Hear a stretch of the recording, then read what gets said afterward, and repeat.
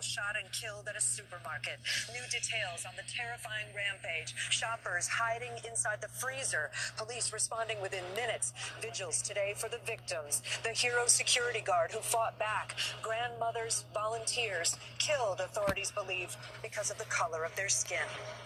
This is an absolute racist hate crime. The alleged gunman in custody. Investigators now combing through his racist online posts. We talked to a witness who spoke to him the day before when he was likely scouting the store. Police revealing tonight the suspected shooter was taken into custody a year ago for making threats at his high school.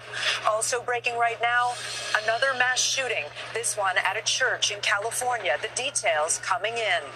Overseas, Russian missile attacks strike that steel plant in Mariupol as Finland makes it official. They're applying to join NATO.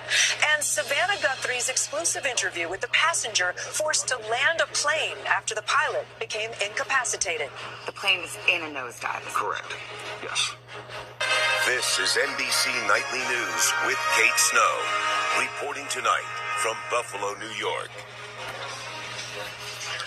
Good evening. The words pure evil have been said a lot in the past 24 hours. The 10 victims of what's being investigated as a hate crime and a case of racially motivated violence were simply going to this grocery store on a Saturday afternoon when they were gunned down. They were parents, a deacon, a woman who ran a food bank. All but 2 of them were black. Authorities believe the heavily armed man who wore body armor and indiscriminately started shooting at shoppers had been planning this attack. He was here casing the area, they say, on Friday, 200 miles from his home. Yesterday afternoon, he live streamed the attack on Twitch briefly before it was taken down. Law enforcement is reviewing a document posted by the alleged shooter Thursday night. We'll have more on all of that in a moment. All day, we've seen people coming here to gather together, trying to comprehend the unthinkable loss for this community as the nation mourns. Tonight, authorities say the alleged shooter planned it all.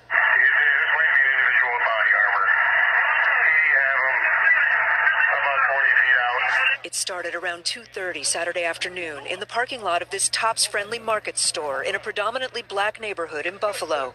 The alleged shooter wearing full body armor and tactical gear, targeting people of color. Zanetta Everhart's 20-year-old son, Zaire Goodman, worked at Tops and was helping an older woman with her groceries in the parking lot. He was shot in the neck, but the bullet didn't cause major damage. I've protected him his whole life from the ills of the world. And here we have a man, a terrorist, who came into my community, into our neighborhood.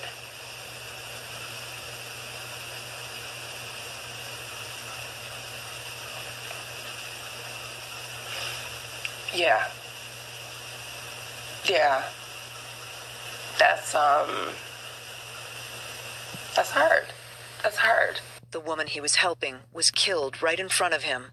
Neighbors watched it all in horror. There's a whole lot of shooting. They were just rapid, just one after, just kept going. And next, we came outside and it was just packed full of people. We saw, dead bodies. They were covered up.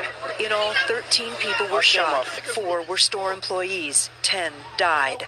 Aaron Salter was a father of 3 and a Buffalo police officer for 30 years. Tonight, he's being hailed as a hero. For the last 4 years, he worked as a security guard at the Tops. Salter tried to stop the gunman. Fired multiple shots, struck the suspect, but because he had heavily armored plating on, that bullet had no round.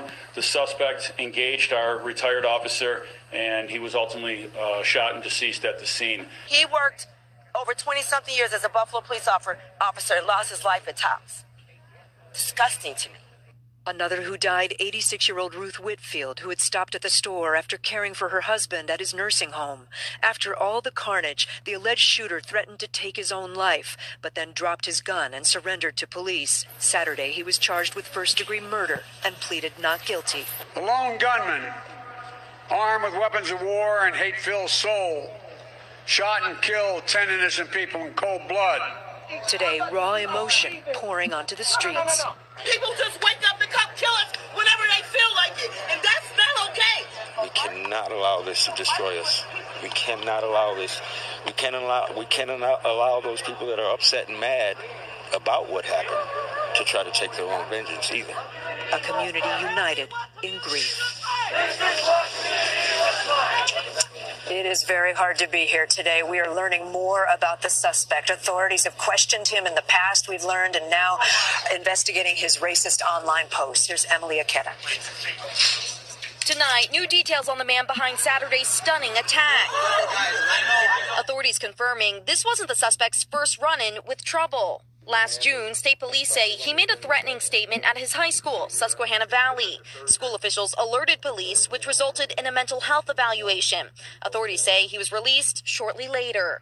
Now, less than a year later, 18-year-old Peyton Gendron is accused of killing 10 and injuring another 3, streaming his first steps on a gaming platform. Twitch said the feed was removed within 2 minutes of the violence. What alarms you the most leading up to this incident? This person intended to have a broad platform, live streaming it, sharing his information, his ideas, his hatred online. There are others who know this now, and that's what scares me, is how far this virus is now spreading and how quickly. The suspect drove several hours from his home in Conklin, New York, to reach Buffalo. A day before the attack, police say the suspect was canvassing several spots. He was targeting a predominantly black area, according to a manifesto authorities believe the suspect authored. The 180-page document was posted online just 2 days before the massacre. The author referred to himself as a white supremacist and repeatedly referenced the mass shooter who killed 51 people at a New Zealand mosque. We have evidence that he was here, that he was doing some reconnaissance on this place, that he was at the location and some other locations. The evidence we have right now, we do not believe it was a spur of the moment. Tonight, Buffalo's police commissioner warned of a lengthy investigation, but was firm on the nature of the crime. This absolutely is a hate crime. There's no doubt about it. And Emily's with me now. What more do we know about the weapons, Emily? So the suspect's parents say that he just recently purchased the guns. Investigators recovering 3 on scene here, some with messages of hate and racial slurs. The police commissioner tells me that it does appear that he purchased them legally, but he also had in his possession high-capacity magazines, which are not allowed here in New York. Kate? All right, Emily Aketa, thank you. Earlier today, I spoke with Grady Lewis, who talked to the alleged gunman here outside the store on Friday before Saturday's shooting. And then yesterday, he was here again during the attack. I asked him what he saw when the shooting started. I heard the first shot, and 1.7 seconds after that, I looked up. 0.6 seconds, another shot, and he was just shooting people. Was he just randomly targeting people, you think? Just shooting anybody? Yes, he was randomly shooting people outside. And then I seen the security guard run in. When I saw the security guard run in, I was like, well, this ain't no movie. This is for real. And then he went in shooting more people. And I still see it in my head that this guy was actually just shooting at people standing there. It's crazy. It's crazy. It's crazy. A guy was just shooting at people. He targeted black people. Yes. He killed almost everybody. Tell me where you were when you saw him. I saw him walking through the exit door. And here at the Tops. Here at Tops on Friday.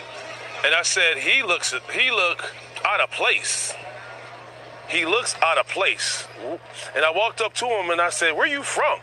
He said 2 or 3 hours from now. Then we started talking about race. And I was like, well, there's only one race. He's like, well, he didn't say he disagreed, but he said he feels that there's different races. What did you think of him in that moment? If you ask me right now, that kid that I met on Friday wasn't racist. Not the kid I met on Friday. But super smart? Super smart. He had a plan, obviously. You must have a mix of emotions, right? You could have been there. Very easily. 5 minutes earlier, you would have been there. 1 minute and 20 seconds. I just walked across the street. I just opened up my thing. Bang, bang, bang, bang, bang, bang. He also told me we need to make some changes in this country. We just learned that President Biden and the First Lady will come here to Buffalo on Tuesday. And even as we cover this mass shooting, we sadly have to report on another one today. This one at a church in Southern California. The details are just coming in. Let me go to Maggie Vespa. She's in Los Angeles with the latest there. Maggie?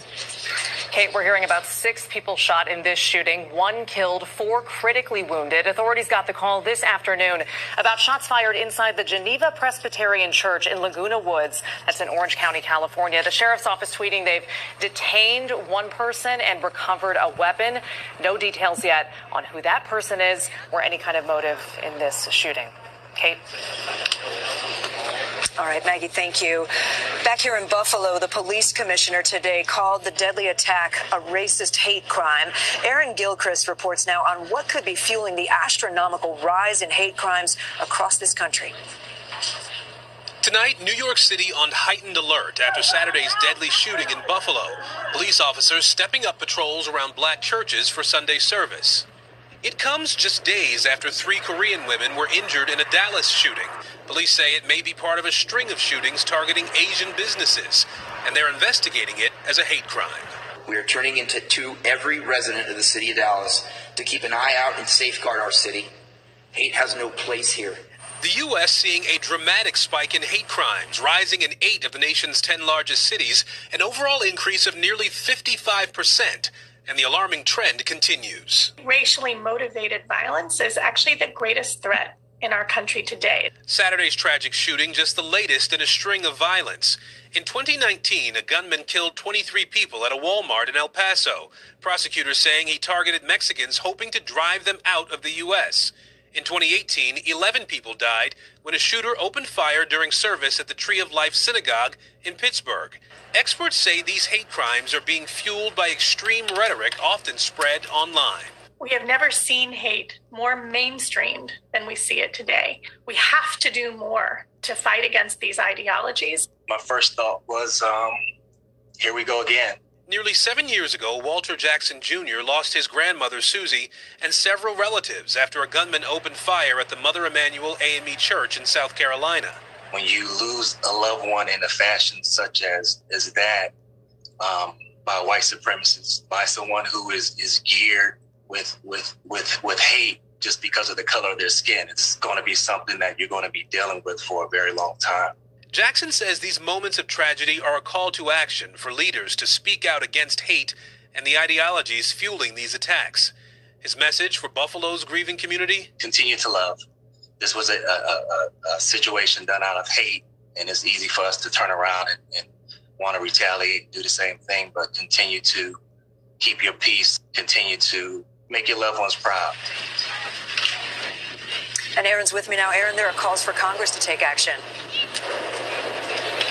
Kate, that's right. Right now, there is a domestic terrorism prevention bill moving through the House. Civil rights and human rights groups are calling on Congress to pass it, saying it will create more resources to prevent hate attacks. All right, Aaron Gilchrist for us. Still ahead tonight, we'll have the latest on the war in Ukraine and also a hero speaking out. Savannah Guthrie's exclusive interview with a passenger who landed a plane last week after the pilot got ill.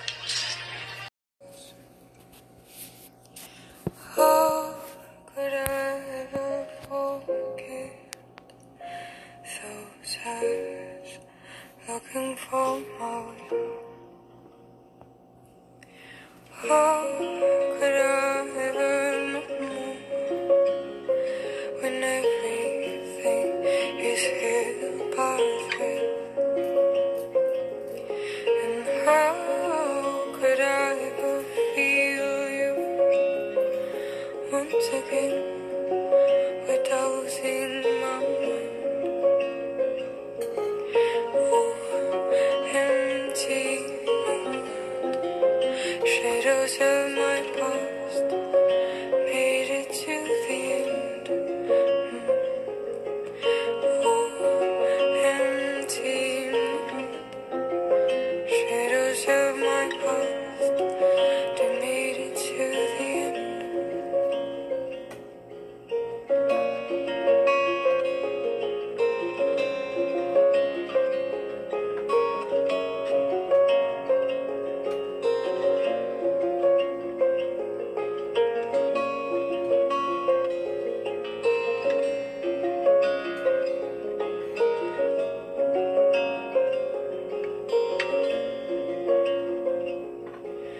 How could I ever know when you lost in miles away? How could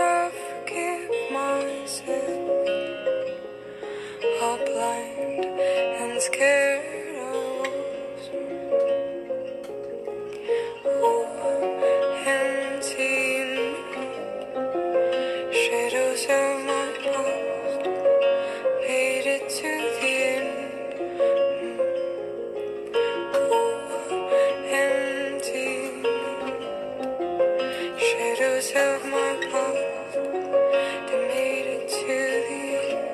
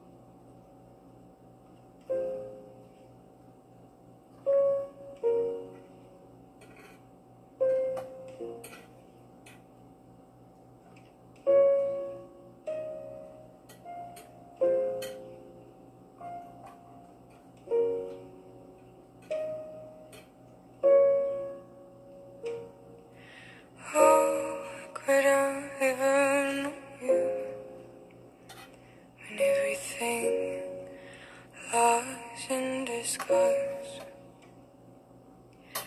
Oh, could I ever forget those eyes looking for my will?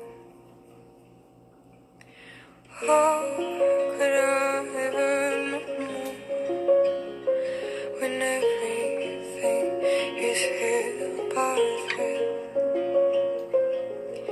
And how could I ever feel you once again without losing my mind? Oh, empty shadows of my past made it to the end. Oh, empty shadows of my past, they made it to the end.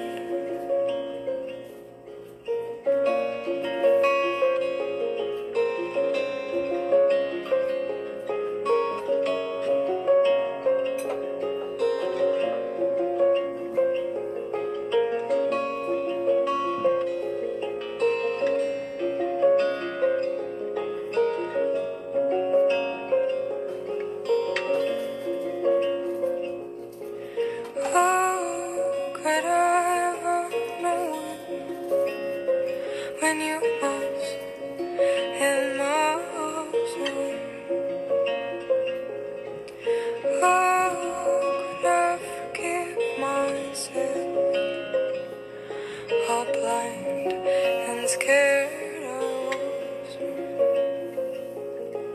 Oh, empty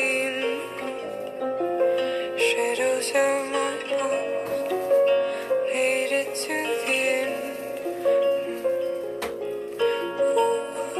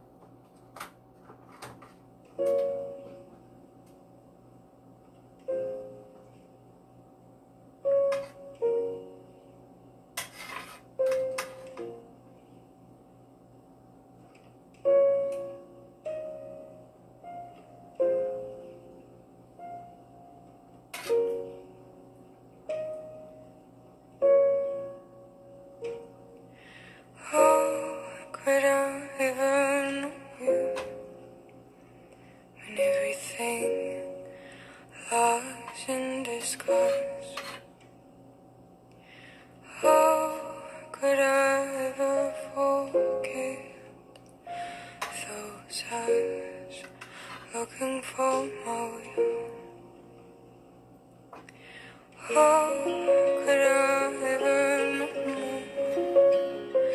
when everything is here by thread? And how could I ever feel you once again with those in my mind? Oh, empty shadows of my past made it to the end. Oh, empty shadows of my past, they made it to the end.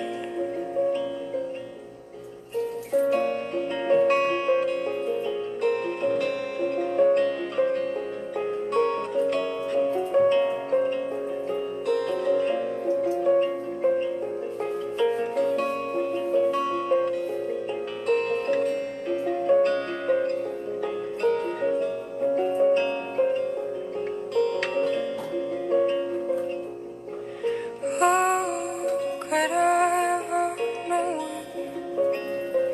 when you was in miles away? How could I forgive myself?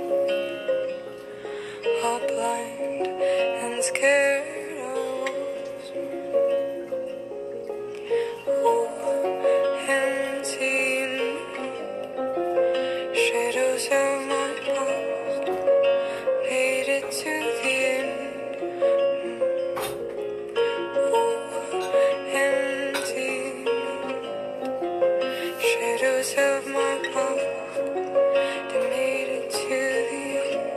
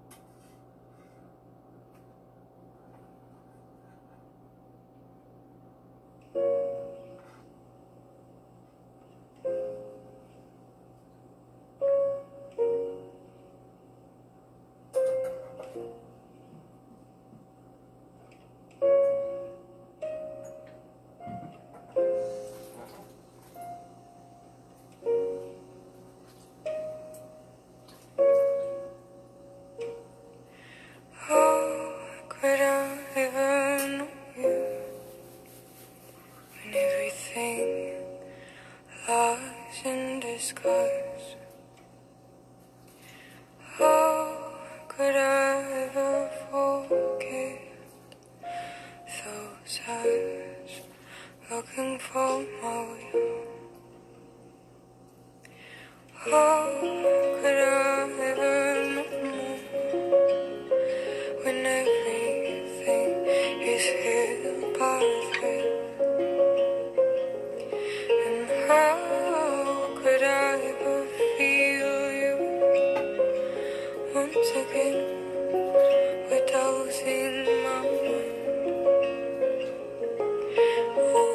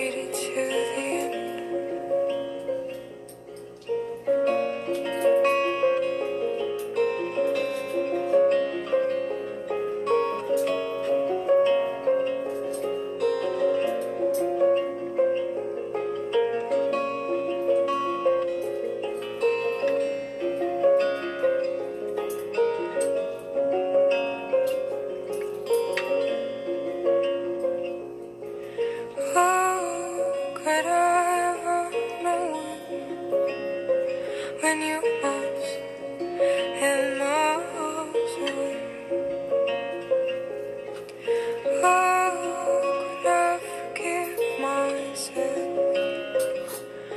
How blind and scared I was.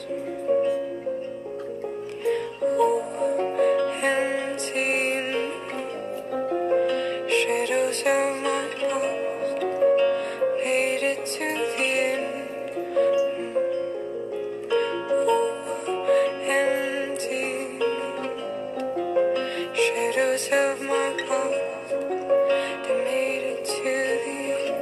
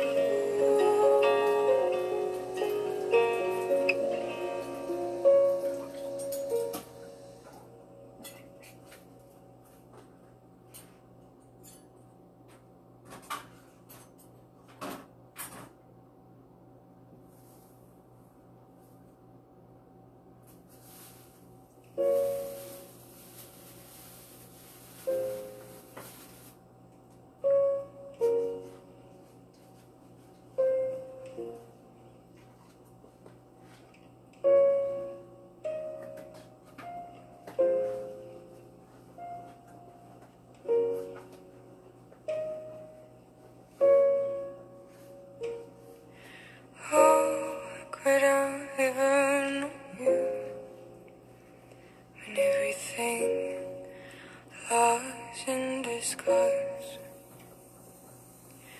How could I ever forget those eyes looking for my will? How could I ever know when everything is hid by thread? And how could I ever feel you once again without seeing my mind? Oh, empty shadows of my past made it to the end. Oh, empty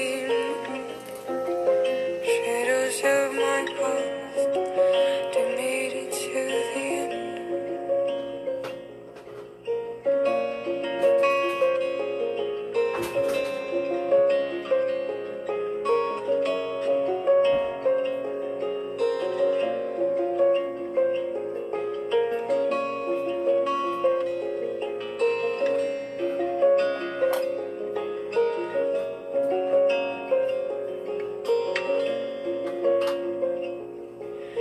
How could I ever know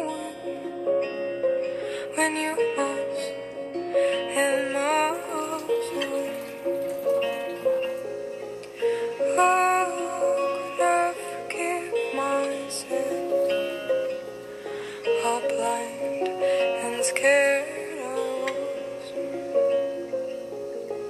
Oh, empty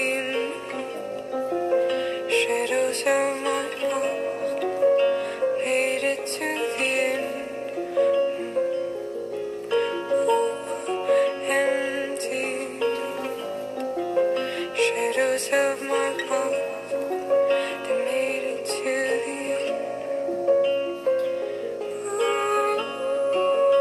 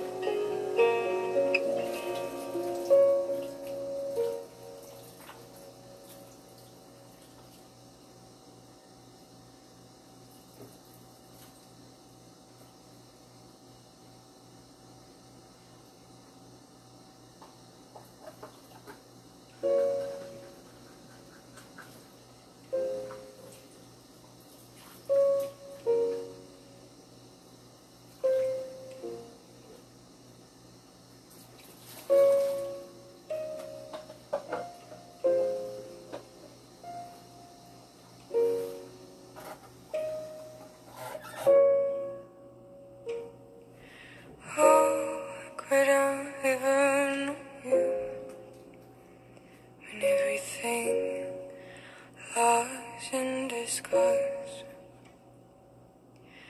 How could I ever forget those eyes looking for more you? How could I ever know when everything is held by a thread? And how could I ever feel you once again without losing my mind? Oh, empty shadows of my past made it to the end. Oh, empty shadows of my past, they made it to the end.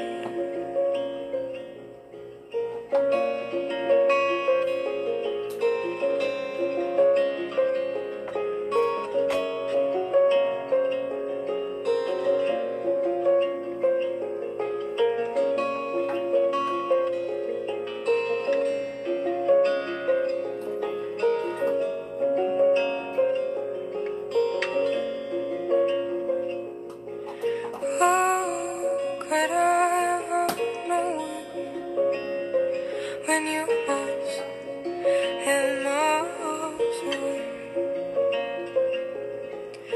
How could I forgive myself? How blind and scared I was. Oh, empty shadows of my past made it to the end. Oh, empty shadows of my past, they made it to the end.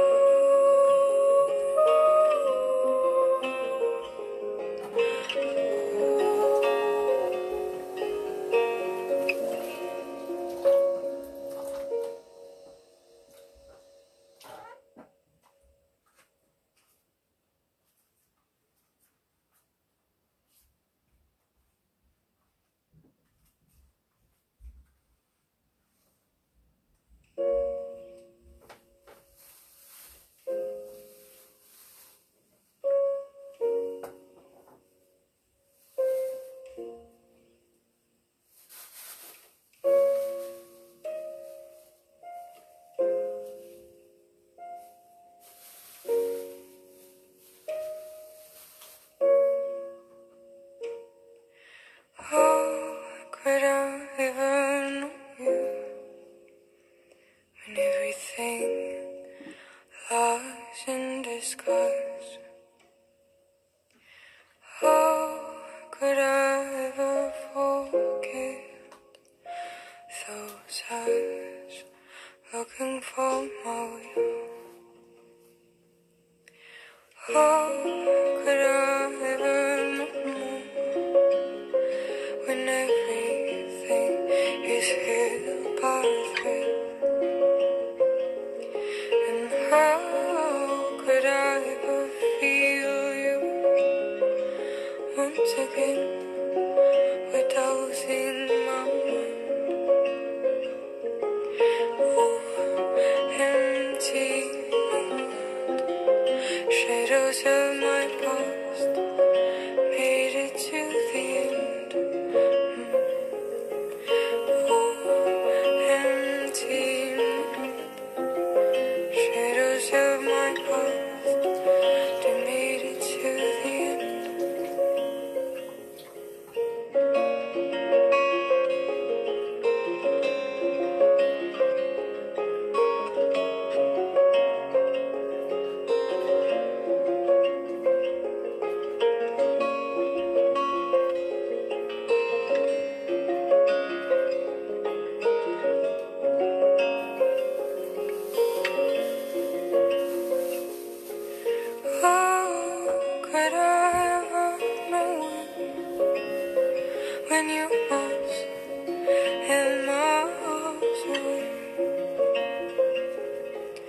How could I forgive myself? How blind and scared I was. Oh, empty shadows of my past made it to the end. Oh, empty shadows of my past that made it to the end.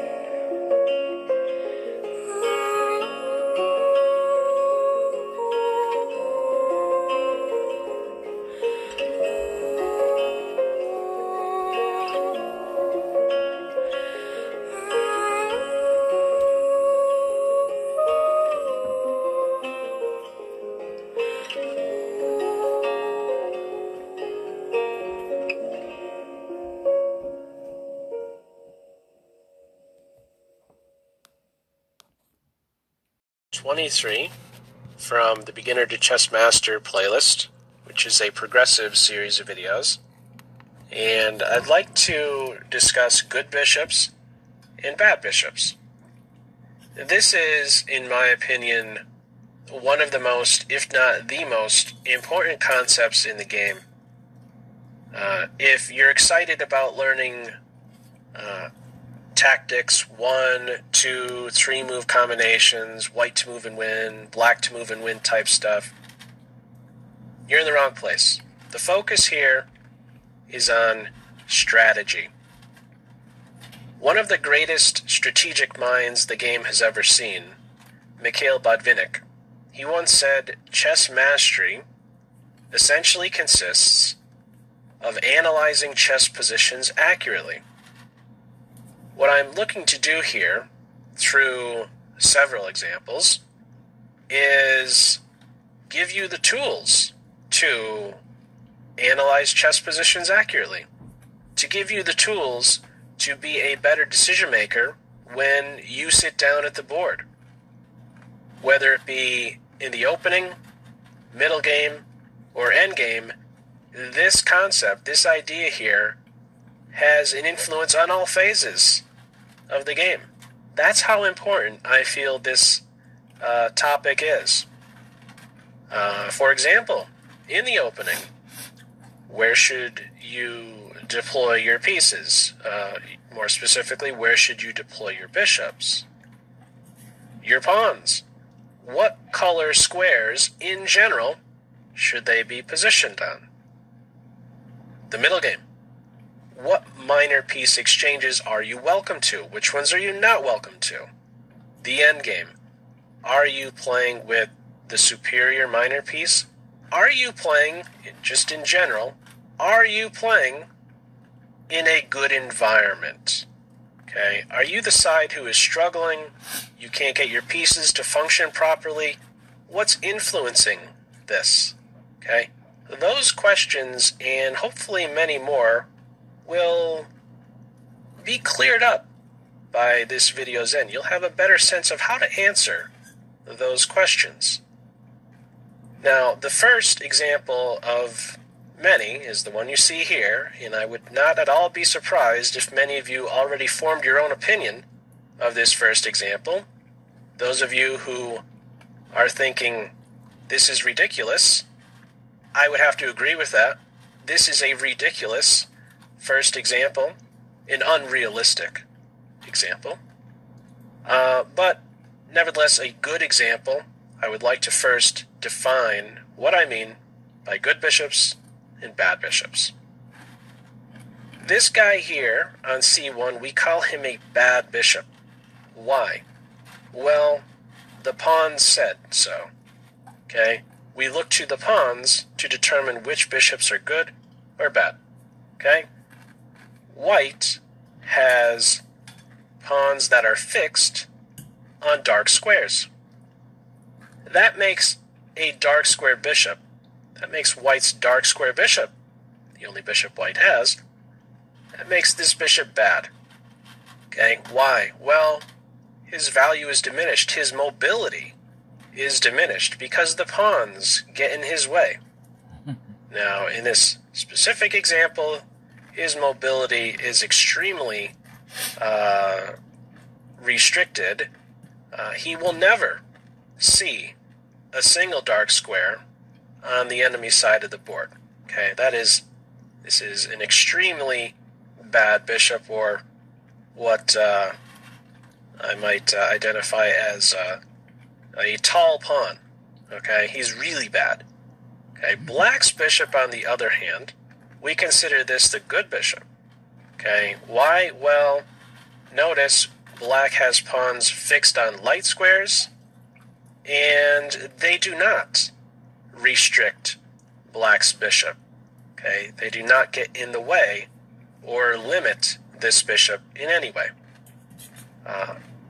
Now, those of you who have been connected with me for some time, whether you're listening to me as I play a game, blitz game, bullet game, slower game like standard, you have a good sense of how I think and the terminology that I use. Black here has good coordination, we might say. Good coordination between structure and bishop. Okay, another term that I like to use is harmony. Okay, black has a good blend, a good mix, good control, let's say, of both color complexes. Notice the pawns control the light squares, and the bishop is just a move away from being able to control any of these dark squares. Okay? There is a good blend, good coordination. Black has good harmony between structure and bishop. White does not. White has good control over the dark squares. We can say white has good dark square control, but is weak on controlling the light squares. Right? This bishop will never control any light squares, of course. Okay? In this position, it is white to move. The bishop plays here to defend the pawn. And I'm just going to play out a couple more moves. After bishop to e7, we can see now that white is not even going to be able to defend h4. Black will win this pawn and go on to win the game. This is one of the benefits of having good harmony between your structure and your pawns. Okay, you can target the enemy pawns like this. A couple are under fire, and white will not be able to attend to both. Okay? Let's have a look at an example that's a little bit more realistic. Here we go. All right, so a couple instances here of fixed pawns, and just quickly identifying the good bishop or bad bishop in this position. Two pawns here fixed on dark squares. That's the bad bishop. And this guy here, it's white who has good harmony in this position. Pawns fixed on light, and the bishop ties in very well. Dark square bishop. This is the good guy on c1. In this position, it's white to move. Just playing out a couple more moves here. Or a couple of moves. Bishop to e3.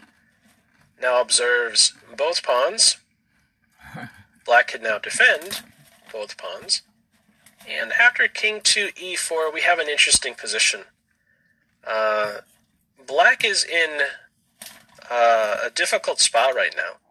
A term that is used to describe Black's current position right here is Zugzwang, which is basically a position where you don't want it to be your move, okay? Because any move that Black makes here will give something up, whether it be a square or material. In this case, it's going to be Black will give up a square, and ultimately that will lead to the loss of material. One example of this is, well, first off, if the bishop makes any move, like here, white can pick up the c-pawn, And if black goes here, you could pick up the G pawn, any bishop move, and one of these two pawns will drop any king move, and white will be able to enter with the king. King here, black king goes to d5, and then picks up the c pawn, or if he goes here, white goes here and picks up this one. Black is in Zugzwang. Black is in a position where he kind of wants to pass and say, you know what, you make a move, white, but unfortunately it's black to move. You can't just pass like this.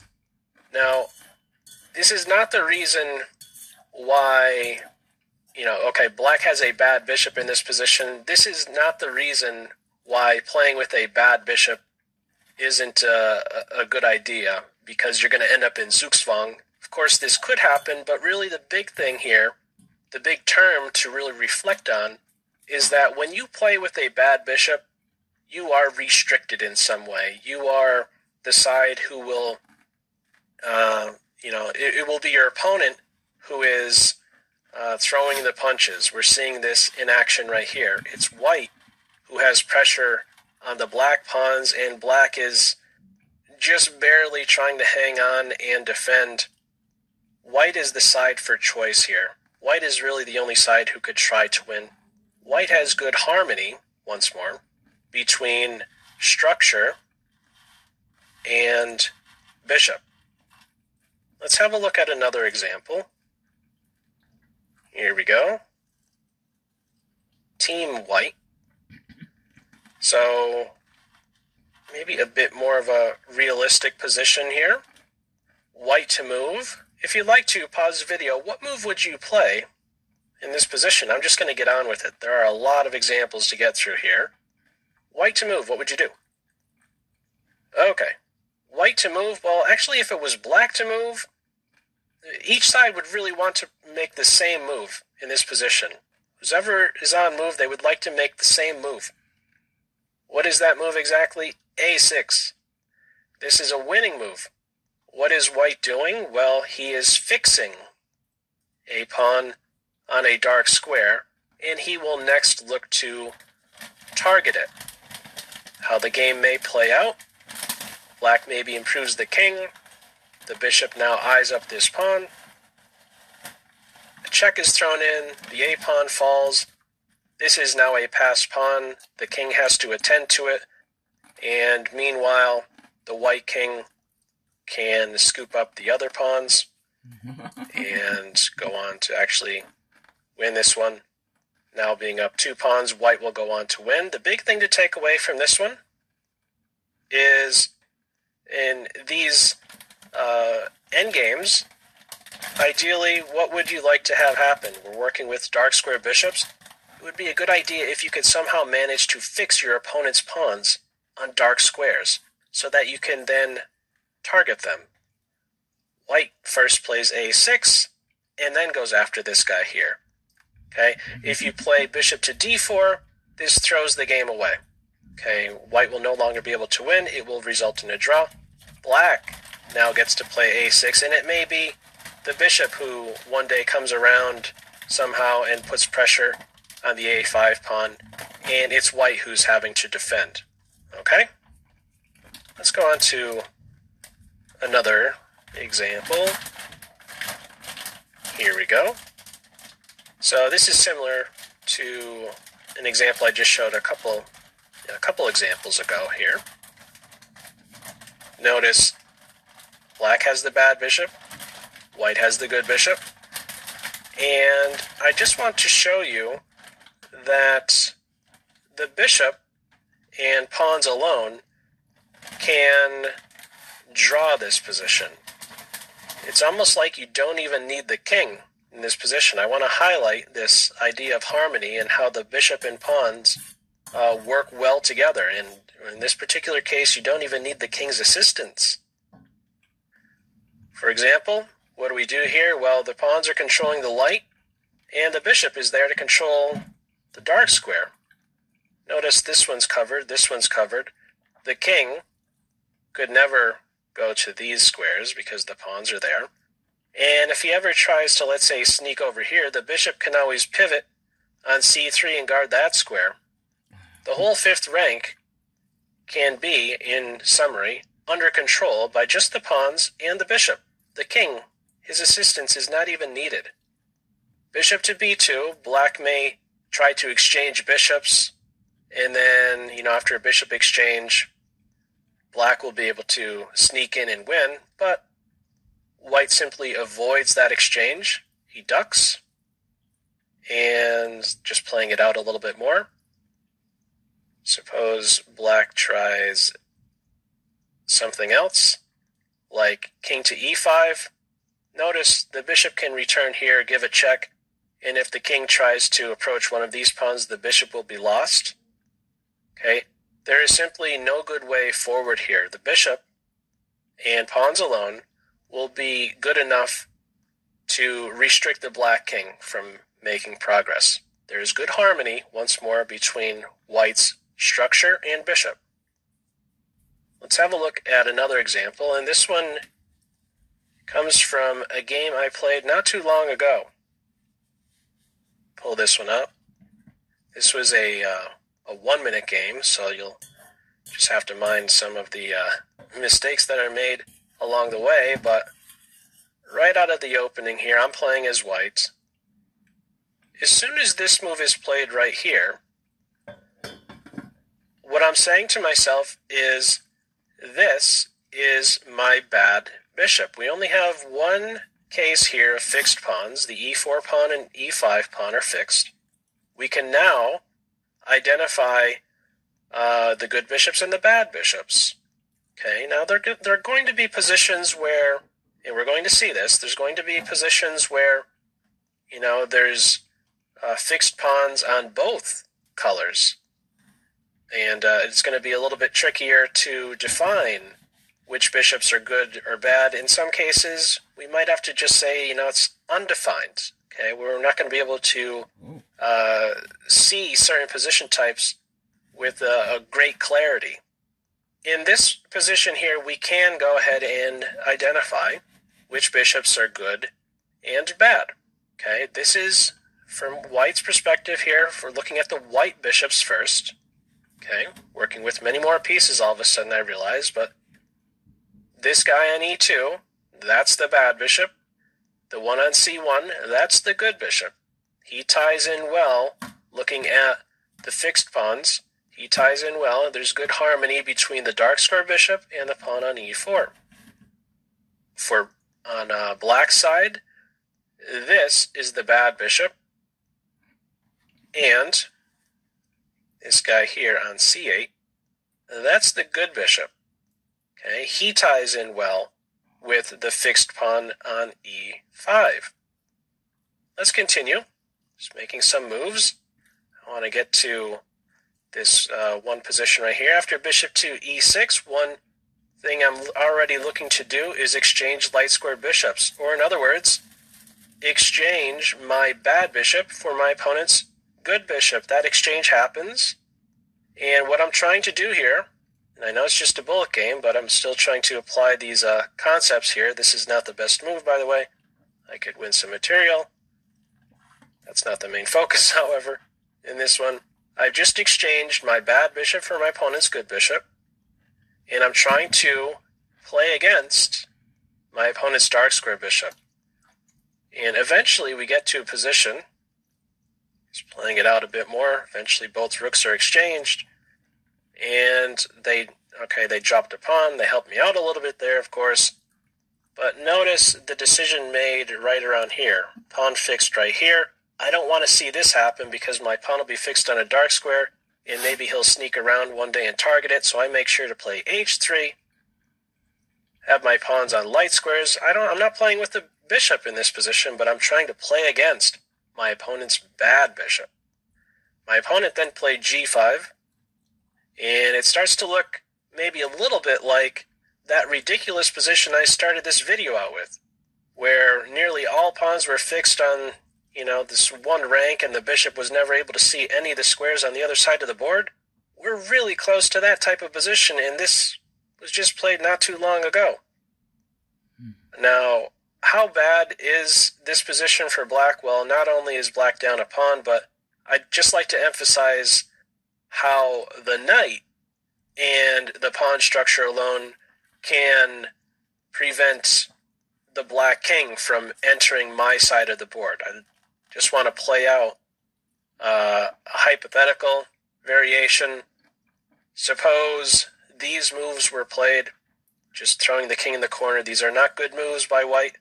They're not losing moves, but I just want to emphasize that the knight and just the pawn structure alone prevents black from making any good progress. Yeah. The king cannot enter on a5. The pawns are controlling the light squares, and of course, the king is not able to ever make use of the squares that the black pawns are on. There is good harmony in this particular case between the knight and pawn structure. White is playing in this position with, we call this a good knight versus a bad bishop type position. Now, this is not how the game progressed. From here, what I did was get my king over towards the A file to control that square. This is really the only part of the board I need to control. If I really wanted to draw, I would just go back and forth with my king right here. I'm looking for more. And, well, the rest of the game really isn't of interest to us. Kind of played out like this. These pawns end up dropping. And, yeah, you go on to win. The big thing here is, what decision did I make very early on? I was seeing a way to try and exchange, at this moment right here, exchange my bad bishop for my opponent's good bishop. This is, in general, a very good strategy. This is a welcome piece exchange for white. Moving on, let's put another one up here. All right. There we go. Now, in this position, it's white to move. You'll notice that black is up a couple pawns, but black has bad harmony here. Black has the dark square bishop and 2 pawns. They're, black is up 2 pawns here, but does not have good harmony between the bishop and structure. So what does this mean? White now has an opportunity to blockade, to stop the pawns in their tracks, not allow them to go forward. King to e2, followed up with knight to f3. There's no way for black to make progress here. Because the pawns are on dark squares, even though black is up 2 pawns, this is a drawn position. White is able to establish what we say is a light square blockade. And there's no way to capture the knight. The knight will always have squares to go to. You could try to take away all of the squares, but there's always just too many for the knight. However you look at it, there's no way for the bishop and king to control all of these squares.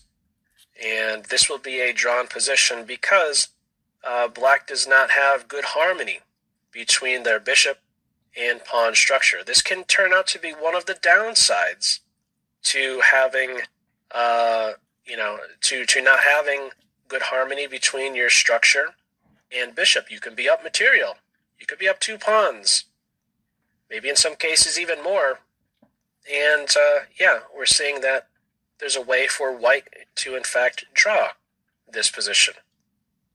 If we look at this position slightly, just slightly change this one up and work with this one here where the pawns are a little bit further back. Notice in that last example, they were really close to queening, right? Well, notice that the black pawns are further back, but notice another thing, and the most important thing here, is that there's good harmony between the bishop and structure. Bishop is on light, pawns are on dark. Black will be able to go on to win. Trying to set up some type of blockade like this will not work. The bishop is always in a position to challenge either piece.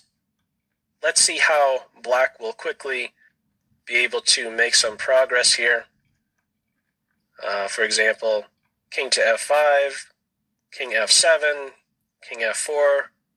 Black is advancing, keeping pawns on dark squares along the way.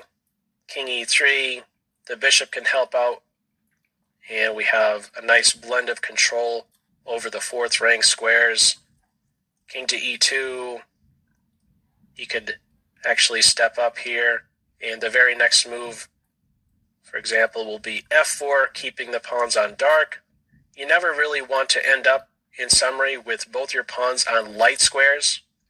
You could, at some point, have a pawn on a light and the other on dark, but the very next step you're really going to want to make here as black is something like f4, where you're back to having a nice blend, nice control over both colors of the board. Black will continue in this manner, making progress and eventually promoting one of the pawns. Okay? Good harmony is the big thing here. Pawns on dark, bishop on light.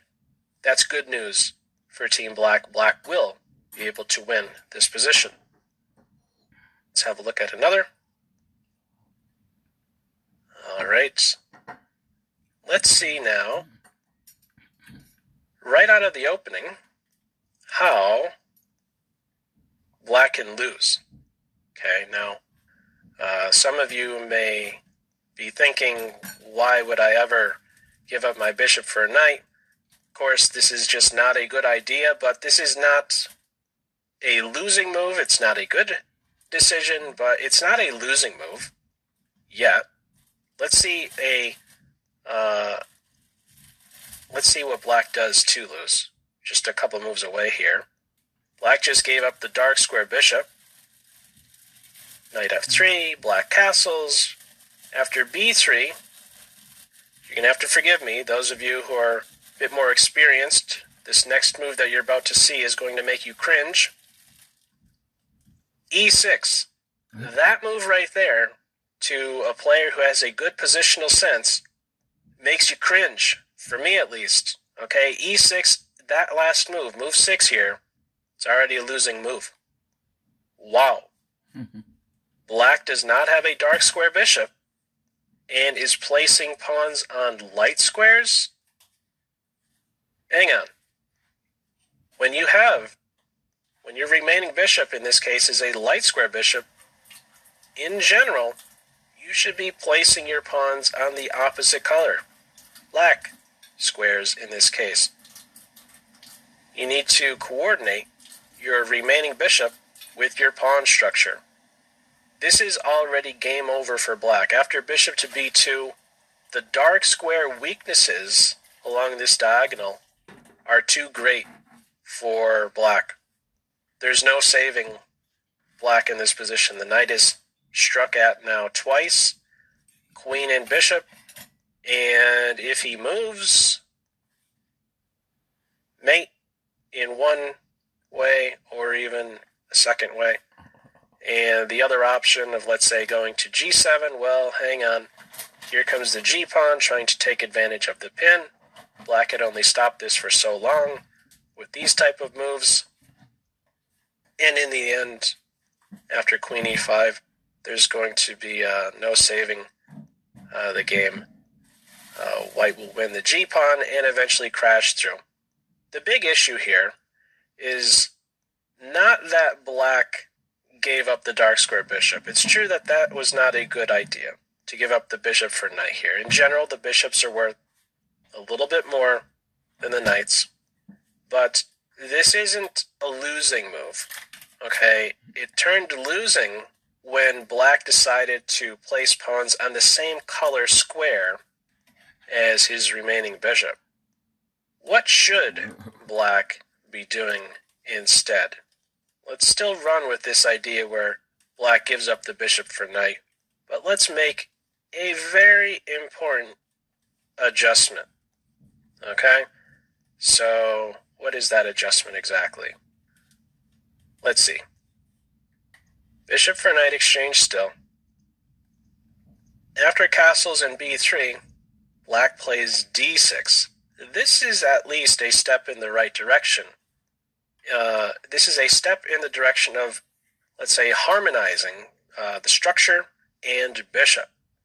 Pawn on a dark square, following up after bishop to b2. We have another pawn being fixed on a dark square. This ties in well with the bishop, some more dark square control. You're certainly not going to get dark square bishop controlled by your bishop. You're working with the light square bishop in this case. After d3, we have e5. This is a good way forward for black. Again, the initial decision to give up bishop for knight was not good, but at least black is now following up well, positioning pawns on the dark squares.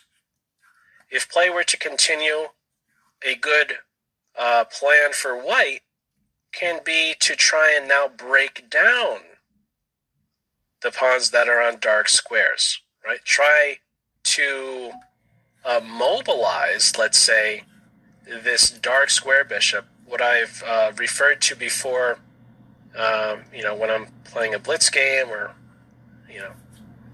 when I'm providing commentary while playing. That's the X-Factor bishop. That's the unopposed bishop.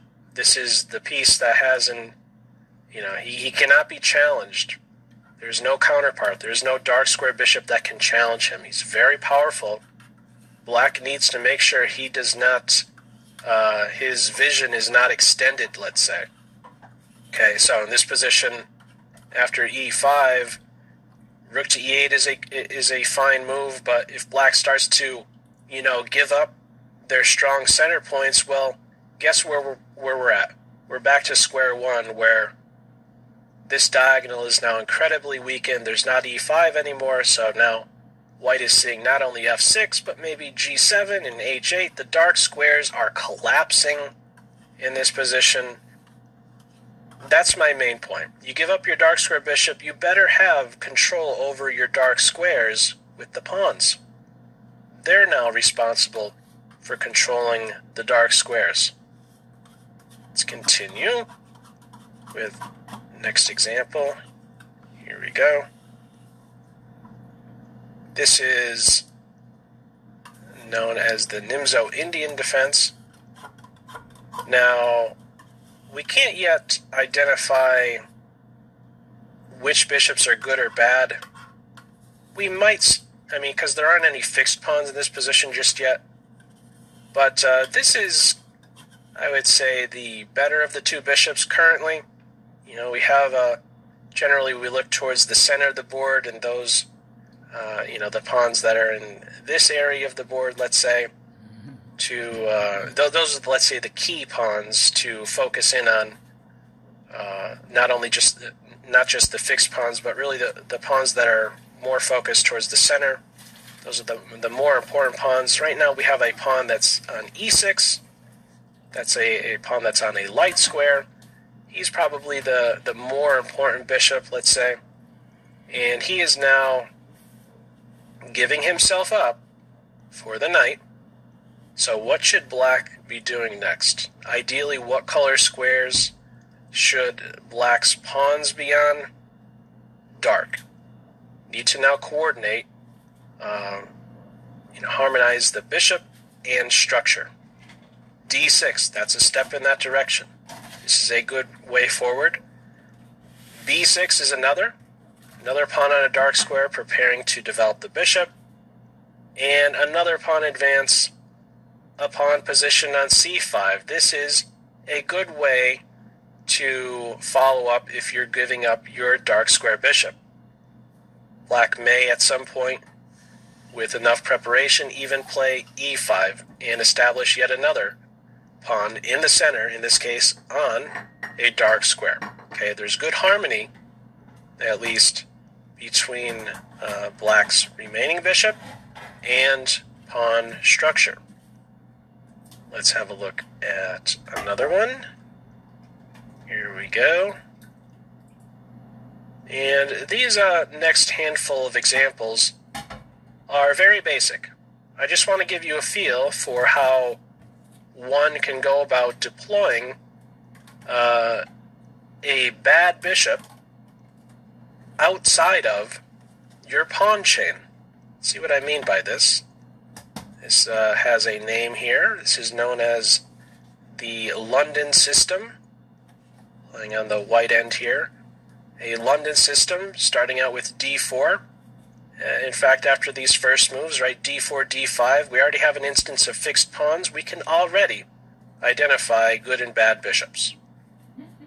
Bad bishop, good bishop. On the black end, bad bishop, good bishop. We look to, once more, the fixed pawns in order to identify these bishops as either good or bad.